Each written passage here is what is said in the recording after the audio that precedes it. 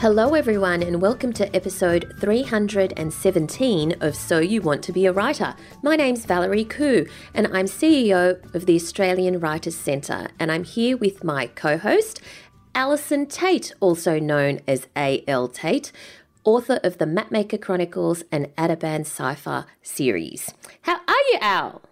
I am, you know what? I'm dancing in the rain. Can we all just take a moment to appreciate that image in our minds, set it firmly, Al, rain, dancing. And even though my hair is frizzy, I'm happy. Yes, much needed rain in Australia at the moment. So yeah, it has been torrential just before this recording, but it's eased off a bit, so hopefully you don't hear it in the background. But yes.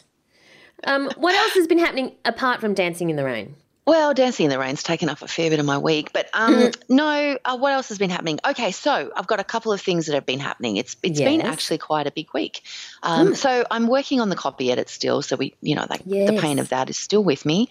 I had this situation the other day where, editors ask those questions that you kind of hope they're not going to ask. Like, it's that whole thing of you write this stuff and it's all going beautifully, and there's one niggly little thing that you're thinking, I wonder if that's clear enough. But sure, it'll be fine. We've got 65,000 words here. Surely it's fine. And then, of course, your editor goes through it and there's this one question there, like, how does this happen? Yeah. And the how does this happen question requires about 5.5 days of thought and reassessing, and it's going to end up like this whole thing that I've been cogitating over for days is going to be 3 sentences, like probably maybe four sentences in the whole thing. But it's just that niggly little question of logic, and the niggly little questions of logic can just be so difficult. And I think I've worked it out. Like, I think I've solved the issue. I just have to work out how to say it in like 3 or 4 sentences now. But my thing here is, my point, and I do have one, is that if there is some niggly little thing in your manuscript that you think is going to be fine, the chances are that it is not going to be fine. So you need to actually think about how you're going to solve that little problem. And it's probably something that's not, and this is something I have to say, this is not central to the main plot on any level. Like, it has to be there. It has to be there, but it's not central to the main plot. So it's that thing of, like, when you're writing it, you're just like, blah, blah, blah, blah, blah, blah. And then there's always going to be an editor who goes, yeah, but why? Why does that happen? How does that happen? In this particular world, how does that happen? And you kind of go, oh. So that's what I've been doing, 5 days of cogitating on that. But also... And Can you tell us yet the actual name of the manuscript and when it's going to be out? I can. Excitingly, I can. I can do that. So the book is called The Fire Star, a Maven and Reeve mystery. That is the subtitle. So The Fire Star, a Maven and Reeve mystery by A.L. Tate. And it will be out with Penguin Random House Australia on the 1st of September 2020. So yay! Cue the cheering and the parade, et cetera, et cetera.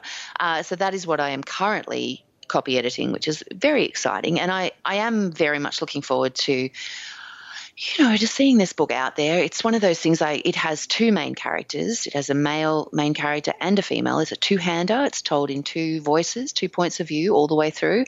And it is, it brings together a whole lot of things that I'm passionate about in kids' books. So, it's got the action and the adventure and the almost history that are very much part of, the A.L. Tate brand of series, etc. And this one also has a very central mystery. So it's a detective, mystery solving kind of a thing from start to finish. Cool. So big plot, lots and lots of thought, big plot. So it's very exciting. So all of those sort of all of that stuff, and it kind of draws on my own quirky interests and current preoccupations and past obsessions, and the funny way that books always do. Like, things come into these books that I haven't thought about for 25 years, and there they are. So I'm really proud of it, and I'm hoping that I'm hoping that everyone will love it as much as I do. And it's a little bit I older. love This one, the title. yeah, it's actually so most of my series have been very firmly in the sort of middle grade. So, Yes. 9 to 13, 10 to 12 sort of bracket. This one is slightly older. So this is 11 to 15. So it's not YA, but it's an older they call it, upper middle grade or lower YA. So it's suitable for readers as young as 10 or 11, but it's got enough complexity involved in it that I think that, slightly older teens will like it as well. So, yeah. This is so exciting. And we're going to follow you along the path to publication when it comes out in September. You are, and you get to share with the joys of me cogitating for 5 days on 4 sentences. Yes. It's so exciting. Writing books is so exciting. Do you remember years ago? I'm sure it was years ago now because I've lost track of how many years we've been doing this podcast. Yes. But do you remember years ago there were the 2 guys and they were going to do a YouTube series on the writing of a book, like it was going to be filmed. They were going to film themselves writing a book. Oh, and I remember yes. you telling me about it and me just going, I cannot think of anything more boring than that. And you were like, what? Because you were quite excited, of course, because you are always quite excited. You were quite excited about it. And I was just like, are you for real? Like watching someone sit there and type and then think and then walk around the block and then come back and then, like I could not, because the actual reality is that while there is an enormous amount of stuff going on in your head, from the outside, writing a book just looks so placid. Like just, Yes. Yeah. Well, Anyway. who knows? Maybe other people write more vigorously than you, Al. I write very vigorously. I type very fast and very loud, just like you do. But like the reality, actually, I should film myself one day just doing it. I'm sure I pull weird faces sometimes. And I know that, if I'm writing an action scene or something, sometimes I'll be like, I'm moving around and, is this going to work? And, I'm doing all that. Yeah. But like for the most part, I am sitting here just like bashing away at my keyboard. Anyway, that's all beside the point. So that's happening and that's very exciting, copy editing and stuff. But the other thing that I have been doing is I've been putting together an event, Valerie. Oh, yes, yes, tell. And it's a So You Want to Be a Writer event, but it is a solo A.L. Tate event of So You Want to Be a Writer because unfortunately my co-host Valerie Khoo, you might have met her, she she was busy on this particular day. In fact, she's so busy she doesn't have time to scratch herself, let's face it. So I'm doing a 2-hour seminar and I'm doing it as a fundraiser for the Shoalhaven Readers and Writers Festival, which, as you know, I have been directing the children's program there for a couple of years. This is my 3rd year. And this year the festival will be on the 24th and 25th of July. So save those dates. Put them in your diary. It's going to be very exciting. I'm looking forward to sharing the program with everyone. But in the meantime, I'm doing a 2-hour seminar fundraising event in Nowra on the 7th of March. That's Saturday. That's a Saturday, the 7th of March. 10:30 to 12:30. And it is, so you can travel if you want to come and see me. I would love to see you. And it is all proceeds are going to the Shoalhaven Readers and Writers Festival. So it's a clear, like all fundraising to them. And it's basically going to be a So You Want to Be a Writer event. Do you want to be a writer but you don't know where to start or you don't know how to get published or you don't know what to do next? Then, join me because I'm going to talk you through a lot of the stuff that, is in our book, the sorts of things like my journey, all of my advice. You can ask as many questions as you want at the end, how to decide what kind of writer you want to be, how to pitch an article. Like this is very much like a hands-on thing. I like to be useful. I'm going to be useful, I promise. But I've also invited a couple of local authors and writers to come and join me. Walkley Award-winning journalist and non-fiction author Mark Whitaker is going to come and join me and talk about freelance writing nonfiction. He also does some ghost writing, so we're going to have a conversation about that. Cool. And also the lovely Pamela Cook is going to join me as well. And you might remember that we interviewed her a couple of episodes back. So we're going to talk about, she's going to talk about getting published, traditionally writing the book, etc., but also her adventures with indie publishing. And she's a little bit further down the line from that than she was when I last spoke to her. And of course, you can also ask questions there. So if that sounds like something that you would love to be part of, and I mean, let's face it, people, what's not to love? Oh, and there will be scones. Oh, my God. Scones with tea. I love scones. That's like my favourite thing. Come for the tea and the scones, if nothing else. Who's going to make the scones? Oh my God, we have the most amazing catering person on our committee. She used to. Okay. Now here's a selling point. Yes. She used to work in the Women's Weekly test kitchens. She is seriously good at scones. Okay. I'm telling you. Come for the scones, people. Yeah. Anyway, so 7th of March, all the details, I'm going to put them, you can find them on my blog is probably the easiest way, alisontate.com. I'm going to put the link in the show notes for you to have a look at that. There'll be there's a link to buy tickets. It's on the 7th of March, which is a Saturday, so, you can all come, and I would love to see you there. And what a great lineup. I think it sounds absolutely fantastic, and we're so thrilled to be supporting this as a fundraiser for the Shoalhaven Readers and Writers Festival, because it's such a wonderful organisation that brings these authors and these great talent to the area. Yeah, so that, I mean, not that you even have to be from the region. You can always go to the region. No, that's right. Exactly. Yeah, and that's awesome. So everyone check it out. We'll also put the link to the event in the show notes, of course. Yes. And you can check it out there. Wow, that's just brilliant. Yes, very, very fun. Whew. I am. All right. Well, so what else have you got for us, Valerie? What are we going to talk about? Got? You know what? I'm a bit exhausted. Are you? Yes, I need to. I feel like I need to have one of those days where I lie on the sofa, stay horizontal for about 10 episodes on Netflix or something. I think, I actually really think that you do as well. Like just between you and me, I honestly feel as though that would be very good medicine for you right now, because you have been ridiculously busy, ridiculously busy. It's been nuts. So regular listeners will know that I have been curating the City of Sydney's Sydney Lunar Festival, which was a 16-day festival, and there were over 100 events, and there were so many things that we had to participate in. I was part of an open-air art exhibition where there were 12 art installations lining Circular Quay, and mine was one of them, which was a 5-metre sculpture of a rooster. And very impressive it was too. Thank you. We should put a photo in the show notes. Oh, okay, yeah, we'll put a photo in the show notes. Have a look at it. It's amazing. Of course, the show notes are over at soyouwanttobeawriter.com.au.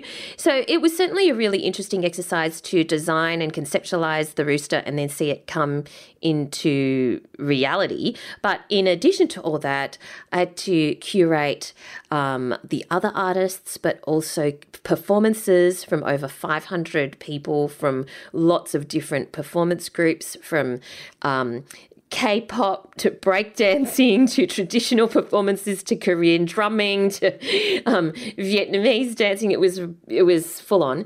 And then do some artists' talks and dragon boat racing.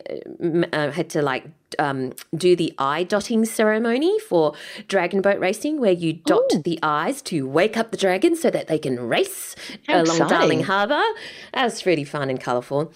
But needless to say, I need some Netflix and a lie down. Yeah, you do. You really actually do need some Netflix and a lie down. Yes. But we want to give I sanction this. I give you permission. Thank you.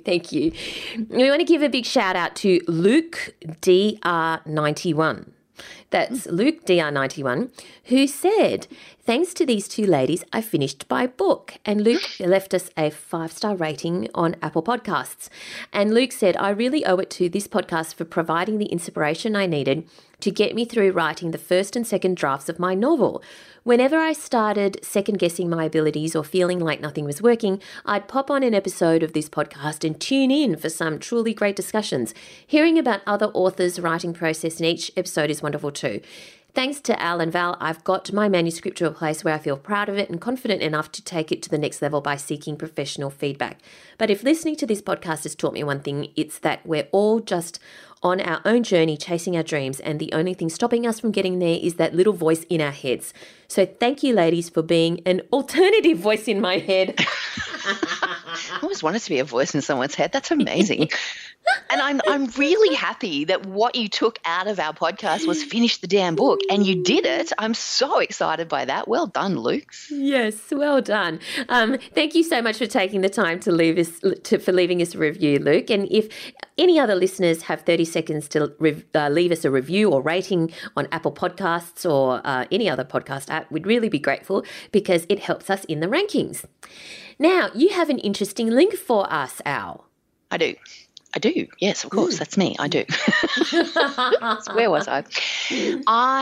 Well, we talk about writer's block sometimes, yes, and we talk about different ways to beat it, and when we have all of these conversations. Well, there was a link on writersdigest.com, which, we like, and it was called 10 Scientifically Proven Ways to Beat Writer's Block. So this is scientifically proven. This is backed by science. So it must be true, right?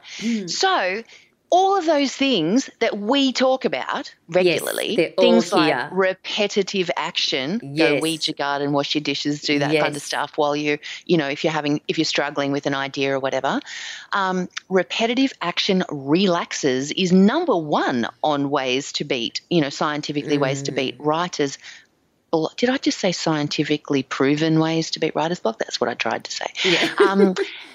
So a study out of the University of Oregon demonstrated that rote activity allows the mind to wander, making it easier to tap into our creativity. So there you go. True. Someone has gone to all the trouble of creating a study to prove what we knew, Val. What we already knew. Ask us. Just ask us. We're all over it. And then the second one was, get those endorphins pumping. At a loss for words, working out on the treadmill, going for a bike ride, or running outside are easy ways to generate creativity. Now, have I not been discussing for many years the great joy and usefulness of walking around the block? Yeah. Can Procrasti Pup not actually, back me on this? Poor skinny Procrasti Pup. He can. He's very slim at the moment because I've been doing a lot of cogitating, so he's been doing a lot of walking. So researchers demonstrated that aerobic exercise allows the growth of new cells in the hippocampus, the part of the brain that grows new cells that aid memory, idea generation, and imagining new situations. So there you are. And there's one there for you too, Valerie. Yes, which one? Number 6. Oh, yeah, number 6. Water washes your blocks away. So true.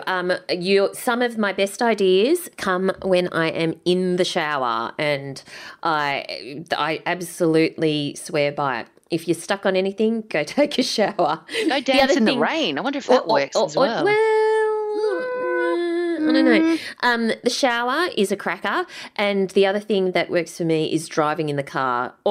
Countless ideas in the car. What doesn't work for me, which is on this list, is number 3, which is music, because if I put music on, I invariably put musicals on, and I invariably, pretend I'm Elsa and perform it. So Elsa, Frozen. Yeah, Elsa or whoever. Or I pretend I'm Hamilton, or I pretend I'm Can we get YouTube videos of footage of you doing Elsa? Because I honestly feel like that would be, I reckon there'd be 8 million views in that for sure.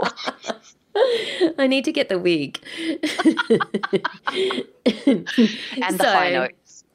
So that doesn't work for me to release writer's block because I get really into the character. Well, I think the message from that then is to try different things and see what works for you, because so here's the thing too. So normally I would not necessarily be a shower, writer's blockerer. I mean, sometimes it depends, but just recently I was working through an idea that I had for a new thing, and I had to come up. It was a weird thing because I had to come up with a solution before I came up with a plot. And I was in the shower and this genius solution came to me. Like I got this amazing idea and then then I had to go. The worst part about it was that then I had to get out of the shower, and then I had to spend, 2 weeks walking around the block while I worked out what the story was that went with the solution. Oh, you should have just stayed in the shower. No, it only works to a degree with me, the shower. Okay. Well, I like number 8, which is engage in new experiences. Try a new restaurant, take a vacation or staycation, or see a new movie to slow down your brain and interrupt patterns that keep you stuck. And that is just like my idea of taking yourself out on a creative date every week. It is. Yes. It is So just like that. That's a very important one as well, and I encourage people to do that. So you go by yourself on a creative date. All right, so we will put a link to that particular article in the show notes. But let's move on to our competition this week. We have 3 copies of Platform 7 by Louise Doughty, who we have interviewed on the podcast in episode 123. A powerful new thriller from the best-selling author of Apple Tree Yard. Platform 7 at 4 a.m. Peterborough Railway Station is deserted. The man crossing the covered walkway is confident he's alone. What that man doesn't realise is that he has company.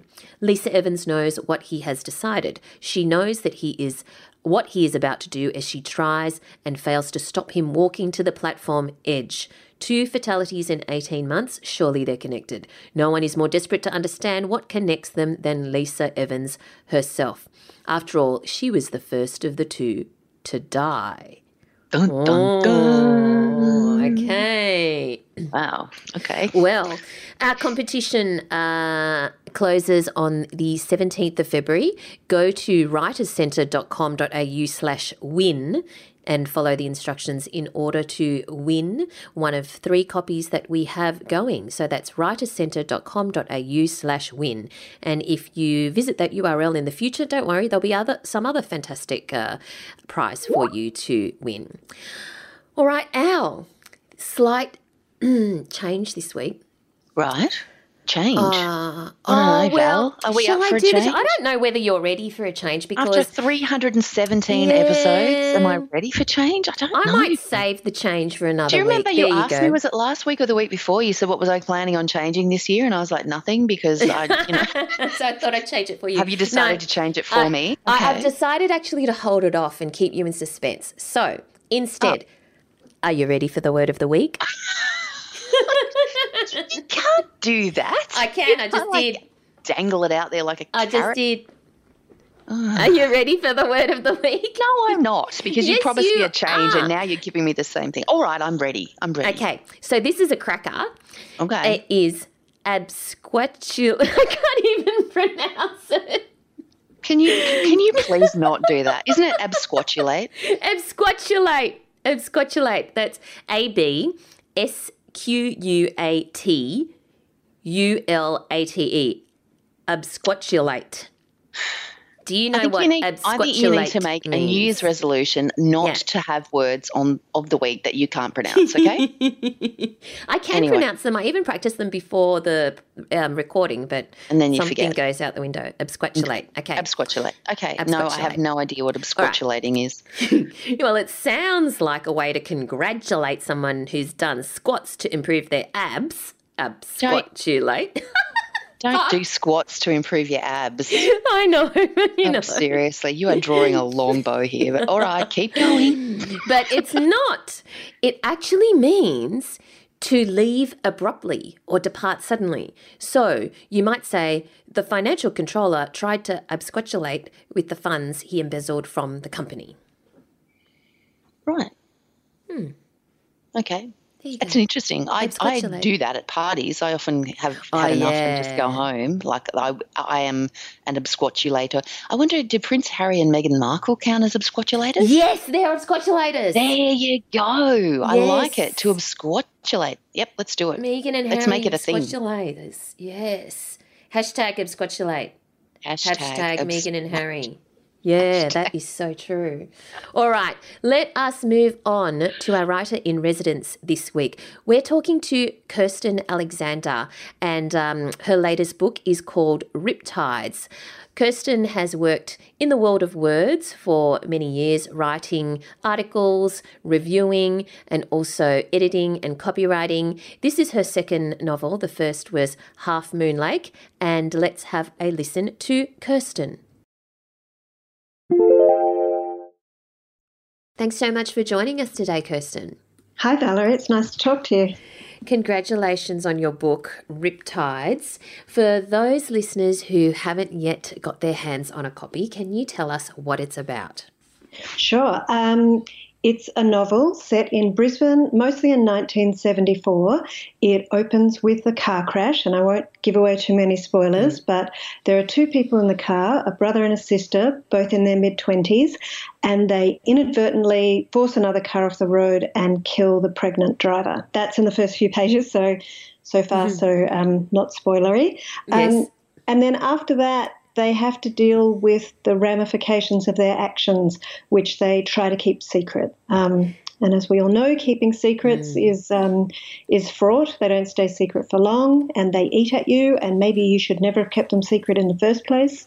So that's the kind of moral territory. And it's set in the mid-70s, which were a really interesting time in Australia, especially in Queensland. There were several natural disasters. There was a very radical federal government in place. There was a lot of cultural change going on.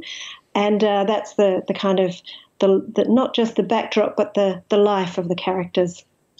So you live in Melbourne, and you were certainly not around the age of 25 in 1974. Why? No, I'm old, but not that old. Why Brisbane, and why 1974 in particular? Well, I know that you've mentioned that it was a time of, great change in Australia, but what drew you to want to set a novel there? The Brisbane part is because I spent my childhood there. I was actually born in San Francisco, and I live in Melbourne now, and I've lived in London as well, and a couple of other places. But my formative childhood years, right up till the end of uni, was spent in Brisbane, and it's a place I have a lot of fondness for, and it also drives me nuts. It's like any other place in Australia, and for that alone, the fact I know it really well, and it's kind of quirky, and a lot went on there in slightly different ways than happened elsewhere in Australia. So the location fascinates me, I know it. And the era, because the 70s were unusual, and I think there were a lot of things that happened in the 60s and 70s that actually we should probably revisit. For example, it was a time of great environmentalism. There were a lot of people interested in the Australian bush and Australia as an identity, water conservation. There were a lot of naturalists on TV, which seems really weird now, bush people. And then in the 80s, we kind of deep dived into capitalism and forgot all of the things we'd learned in those earlier decades. And I look at what's going on now in our country and think, I wonder if we hadn't have gone off the rails, where we'd be now. So in my head, I'm kind of connecting the 70s with now, which is probably a big leap, but I did it anyway. And what did you do to get into the vibe and the spirit and the environment and the mindset of the 70s? Well, the internet can be a terrible place, as we all know, but it's also a treasure trove of old ABC News footage. So I looked at a lot of that. I was able to access old magazines and old newspapers. I watched some old 70s films. The late part of the 1970s especially was a heyday for Australian cinema. Yes. So even though my book's set in 1974, there were a lot of incredible films in the 70s. Picnic at Hanging Rock was one, and there were a whole bunch. But that's a period piece, though. That's that, you know what I mean? Like that's set. That's a period piece, Picnic at Hanging Rock. It is. Sorry, that was a bad example. In fact, films set in the actual 70s didn't always say great things about Australia, but they were enlightening. Barry McKenzie was one example of a hyper unrealistic Australian character, but there was just a lot that I could dive into to see what people were wearing, what they were eating, what kind of slang they used, and I listened to a lot of music. Yes, of course. Now, how did the idea for this book form? Was there a light bulb moment, or did it form over time in terms of the actual premise and plot? There was no light bulb moment. It'd be good if I had a story like that, but I don't. I think it was a combination of wanting to write about Brisbane and thinking the 70s was an interesting time, and remembering that there was a big flood then in Brisbane. Yeah. In 74 there was a massive flood, which I don't think they've ever had one as big since. And thinking about the weather and change and family, because the business of keeping secrets and families and who do you trust is fascinating to me. And this is your second novel, because your first one was Half Moon Lake. When did you know you wanted to write novels? I'm not sure I did. It was more a question of life allowing me the space to try something new. I had no desire at all through my 20s and 30s to try anything like this. Really? And worked hard and raised little kids, and it simply wasn't an option. And to be honest, when my youngest son developed a chronic illness, I found myself at home a lot, and the idea just kind of filtered into my brain that I might try working on a project that I could do from home, since I wasn't able to work in an office at that point. So circumstances, I guess. Yeah, that's great. I mean, can you give us, just so people have some context, can you give us just a really quick potted history of your career up until that point, so they just know what you did before? Oof. This will be very boring. I've only ever worked with words. I've worked as a sub-editor and a copywriter and a freelance writer for various magazines in London and in Melbourne. I worked as a non-fiction book editor in Melbourne for about 10 years, a while ago. I worked as the full-time copywriter for a skincare company in-house for 4 years. There's only so much you can say about moisturisers, so that had to end, even though it was very nice people I worked with. I've done some freelance work on radio, just book reviews and other bits and pieces. And I worked as a content manager on 3 different websites. Some websites don't last that long. I made a digital magazine for Care Australia, 3 issues of that, just one a year.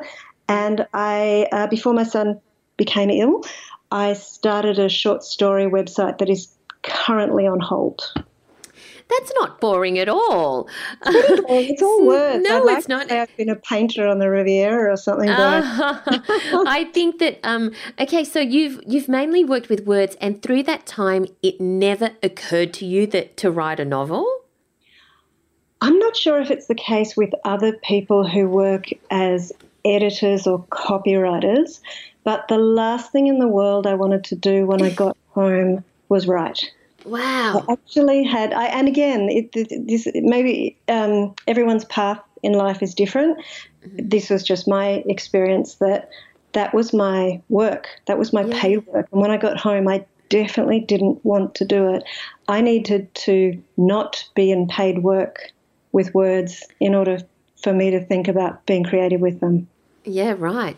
Okay, so when this idea, can you give us an idea of the gestation of this book? Like when you started thinking, oh, I want to do something about, secrets and family and Brisbane in the 70s, and to actually putting your fingers to the keyboard to the end of your first draft, how long that took? Years. Really? And I don't believe I have any advice to give other writers. I really don't, except I'll be their cheering squad if ever they need anyone to talk them through issues of failure or resilience or persistence, because those are the only things I know about. This book took years, not years to write, but years to come to light of day. I started it maybe 2012, I think. Wow. Started it, did a draft, stopped, gave up on it. Life got in the way. Did another draft, mucked around a little bit, just thinking, oh, this is going nowhere. It doesn't feel right. I haven't got a spine to the story. And then when I did manage to pitch it to publishers, it was met with wholehearted rejection because the publishers very kindly said Brisbane in the 1970s is not marketable. It's just not interesting. No one cares. It's not the French Riviera. That's right. What a mistake I've made investing years of my life telling this story. So I said this before, and it's getting a bit stalky of me, so I have to stop. But I think I owe Trent Dalton a big thanks. I've never met Trent Dalton, but his book was set in Brisbane and made people realise it was kind of, there could be a popular interest in stories set in that particular city.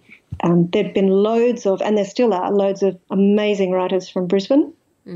But up until his book came along, I think it was a bit like setting a story in Adelaide. It didn't really necessarily find a big audience. So when the lovely publisher at Penguin Random House read Half Moon Lake, which I'd written having completely given up on this book ever finding a publisher, she read Half Moon Lake, said she wanted to buy it, and asked if I had anything else. I showed her this and said, look, I won't expect you to like it. Nobody else has.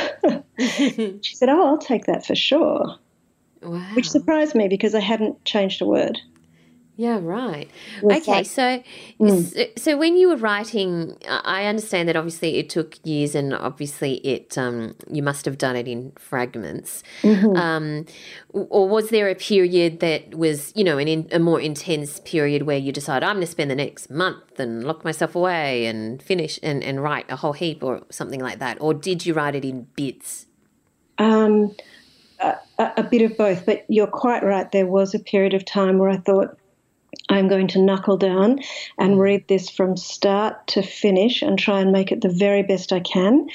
And I would sit at my desk for hours on end or go to our local library, which I love very much, especially because I've never asked them what their internet password is and never will.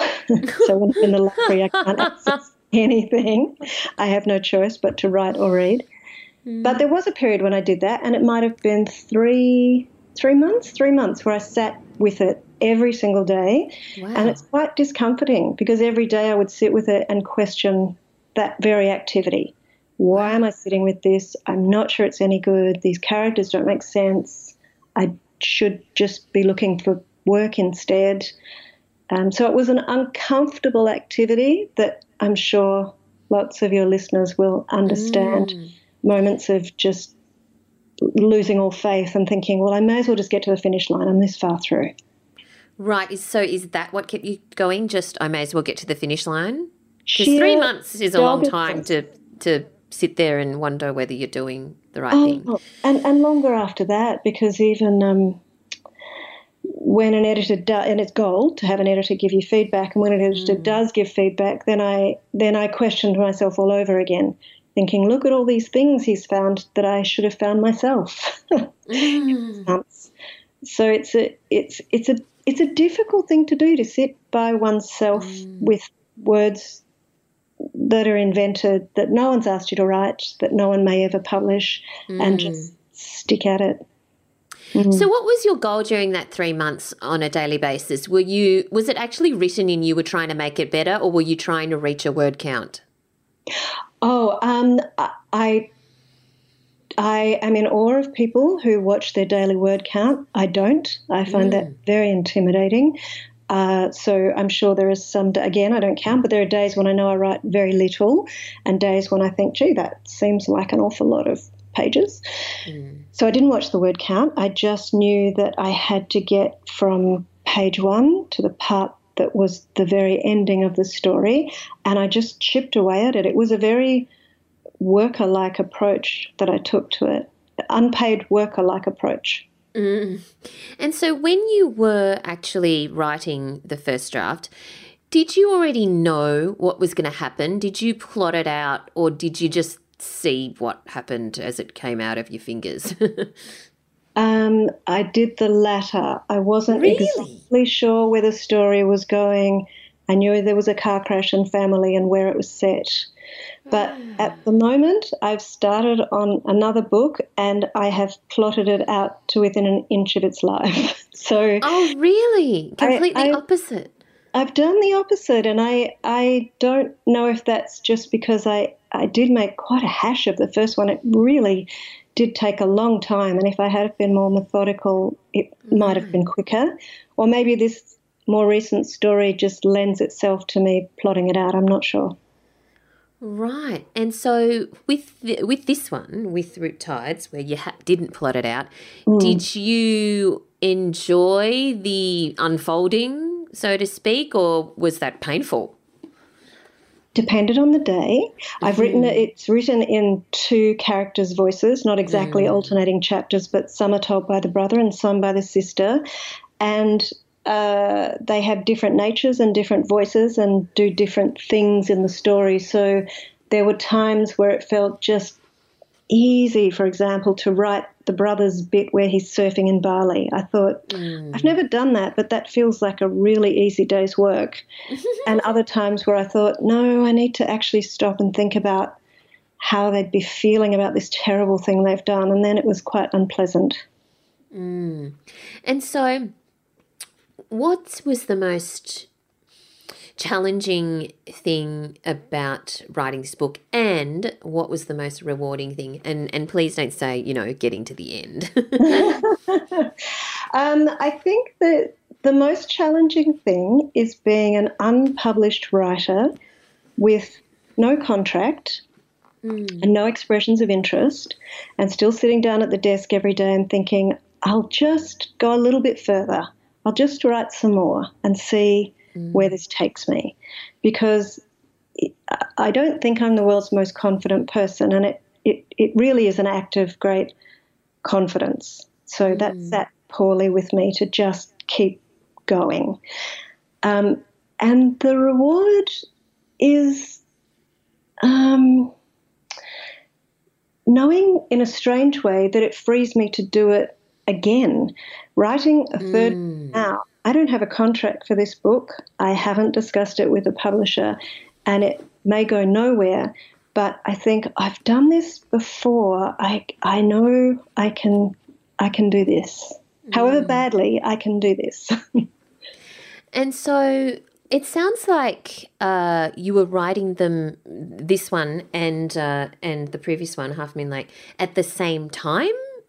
Oh, no. No? No, I shelved Riptides. Okay. I thought the publishers, like I said, had been kind but very clear. They weren't interested. So I thought, well, I just have to listen to what I'm hearing and put that on a shelf to gather dust and try again. And at that point, I was home a lot because of my son and knew I wasn't in a position to take a full-time job. So I thought, well, I'll try again, try better. And since the feedback was, Brisbane in the 70s was not the most exciting play, that was their feedback. Did you think, oh, well, I'll take this premise and I'll set it in the French Riviera or wherever, you know what I mean? Just change the setting. No, I really did honestly just give up on that story. And by happenstance, I heard a podcast on NPR that told the story of the missing boy Bobby Dunbar in Louisiana in the 1910s. And it was the non-fiction account, the factual account, and it veered off into territory that that's not what I'm interested in. But the kernel of that story set me off on the second book, so it was quite by happenstance. Wow. And so now when you're writing this next, the third one, what kind of writing routine do you have? Do you have set days or set goals or anything like that? Yeah, what's your writing process and routine? Currently there's none. and I'm looking forward to there being one again. Riptides was released yesterday, and so my lovely publicist at Penguin Random House has me speaking to a lot of people like you and writing articles and doing letting people know the book exists, basically, and talking about it. So for this month, I won't be doing any writing at all. It's frustrating, but it's... But when you will, what's a typical routine? Then I make sure there's at least 3 days that are untouched. I'm hoping to keep this. Tuesday, Wednesday, Thursday, I like to go to our local library and turn my phone to silent unless my family desperately needs me. I sit in the library with no internet, surrounded by books and other people who are working, and I stay for as long as I can bear it. And the library doesn't open till 10. But typically, how long is that? It could be up until 2 or so in the afternoon, 3 sometimes. It doesn't open till 10, so I know a lot of people get up at the crack of dawn and start work right away. I don't do that. But from 10 till, 3 maybe. Yeah. Okay. Which is not always productive, but I've forced myself to just sit and see what happens.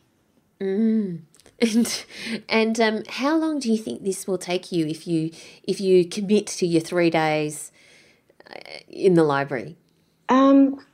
I think this one's going to take me a wee bit longer because I'm going to have to do more thinking and more research than I had initially thought. But I love doing that, so it's not a bad thing. So I would hope halfway through next year to be done and dusted, but don't hold me to it. Is this one set in the past?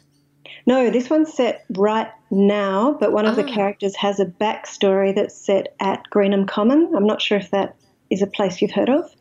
No.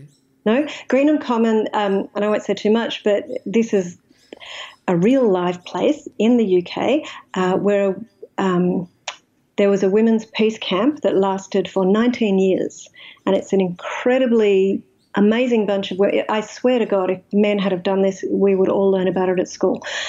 There was an American military base that a lot of local women objected to on the grounds that it was quite dangerous and shouldn't have been in the English countryside. And they surrounded the perimeter and camped there in very rough and cold conditions. Some of them brought their kids with them, and they shut it down. And it took them 19 years. Wow.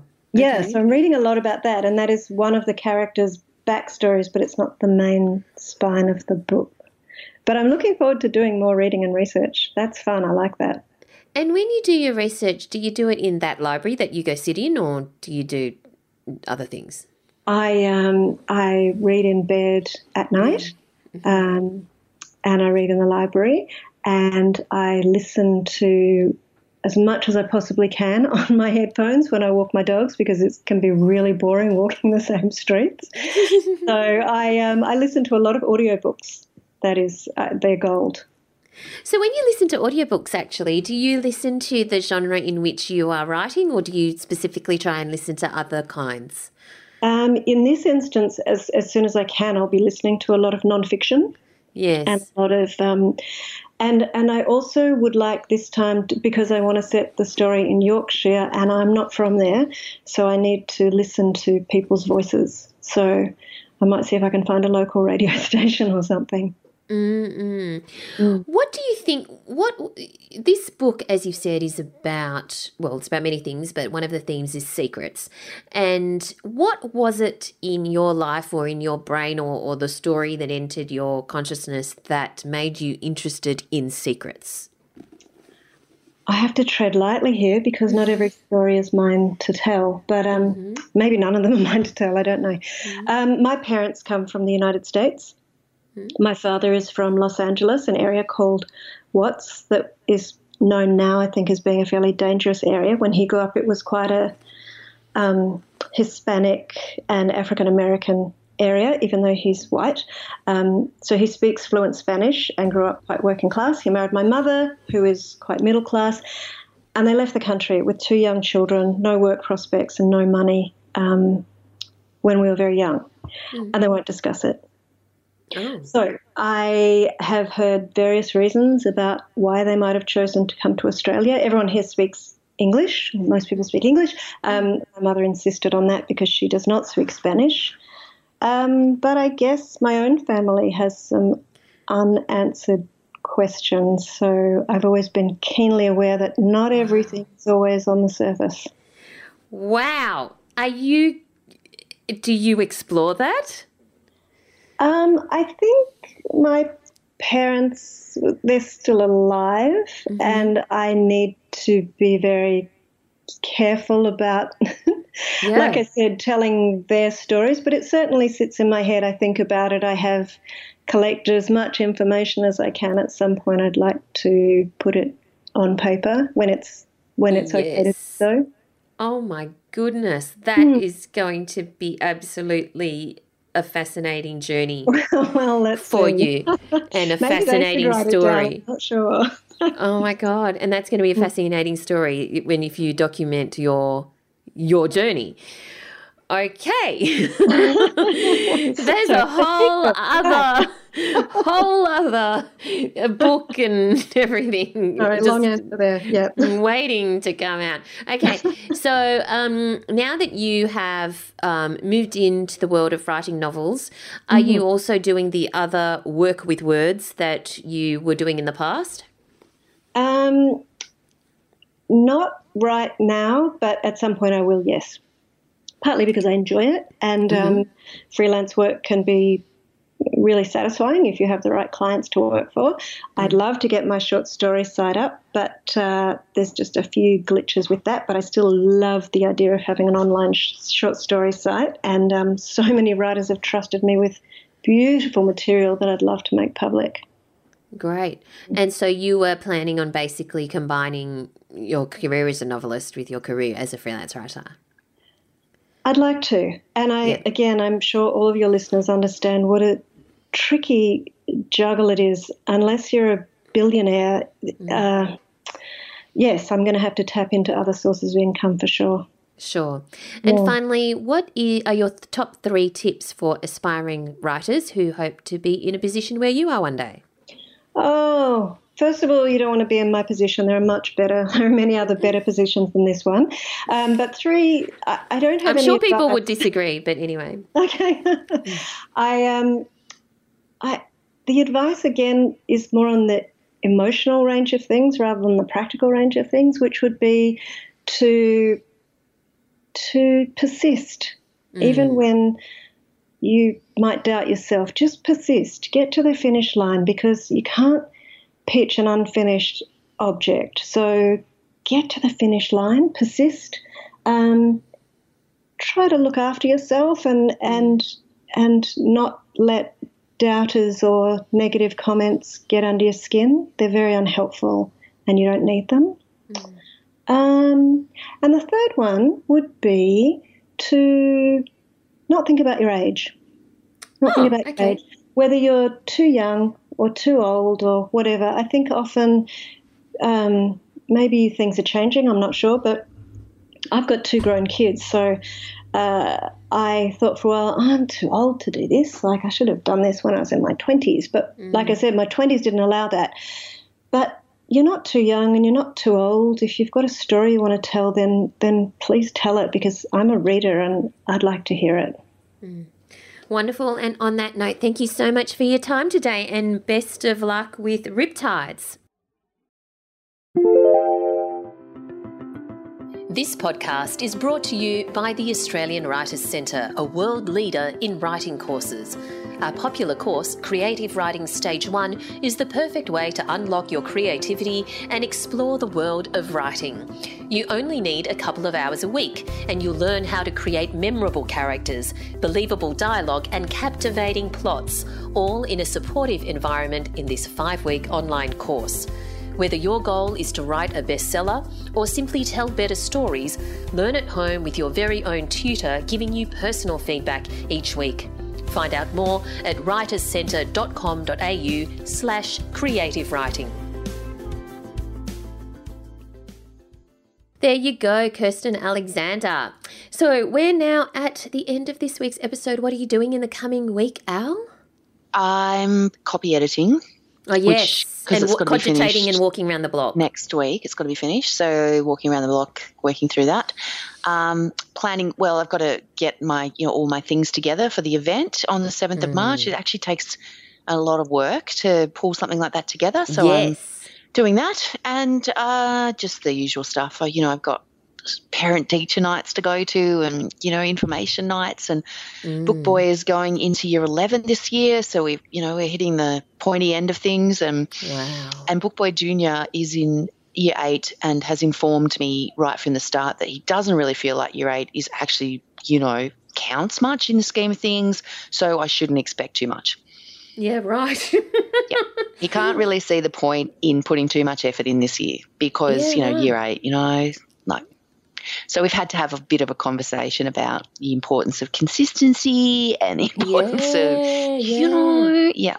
Wow. Okay. Yeah.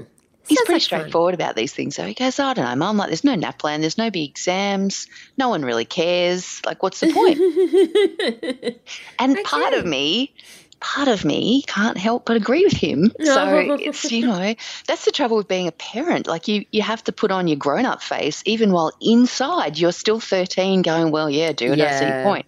Yeah. So I put my grown-up face on and discussed consistency of effort, building good habits. I did all of the right things the whole time thinking, yes, I completely see your point. That's interesting because a friend of mine does not put her grown-up face on with her year 9 or whatever kid, and it was like, yeah, you're right, you are smarter than those people, just wag. Right. And my jaw's on the table. But anyway, I guess everyone's got different attitudes. All right, so that sounds like fun. And where do we find you online, Al? You will find me at AllisonTait.com, ALLISONTAIT.com. You will find me on Twitter at AlTait, ALTAIT, and you will find me on Facebook and Instagram at Allison Tait Writer. And you, Valerie, where do we find you? You'll find me at Valerie Khoo, that's KHOO, on Twitter and Instagram, and over at valeriekoo.com. And of course, you'll find all of the show notes at soyouwanttobeawriter.com.au. Thanks for listening, everyone, and we look forward to chatting to you again next time. Bye.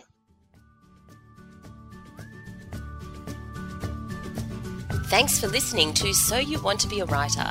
You'll find the show notes at writerscentre.com.au/podcast, or sign up for our awesome and often hilarious weekly newsletter at writerscentre.com.au/news, where you'll find writing resources, giveaways, competitions, and much more.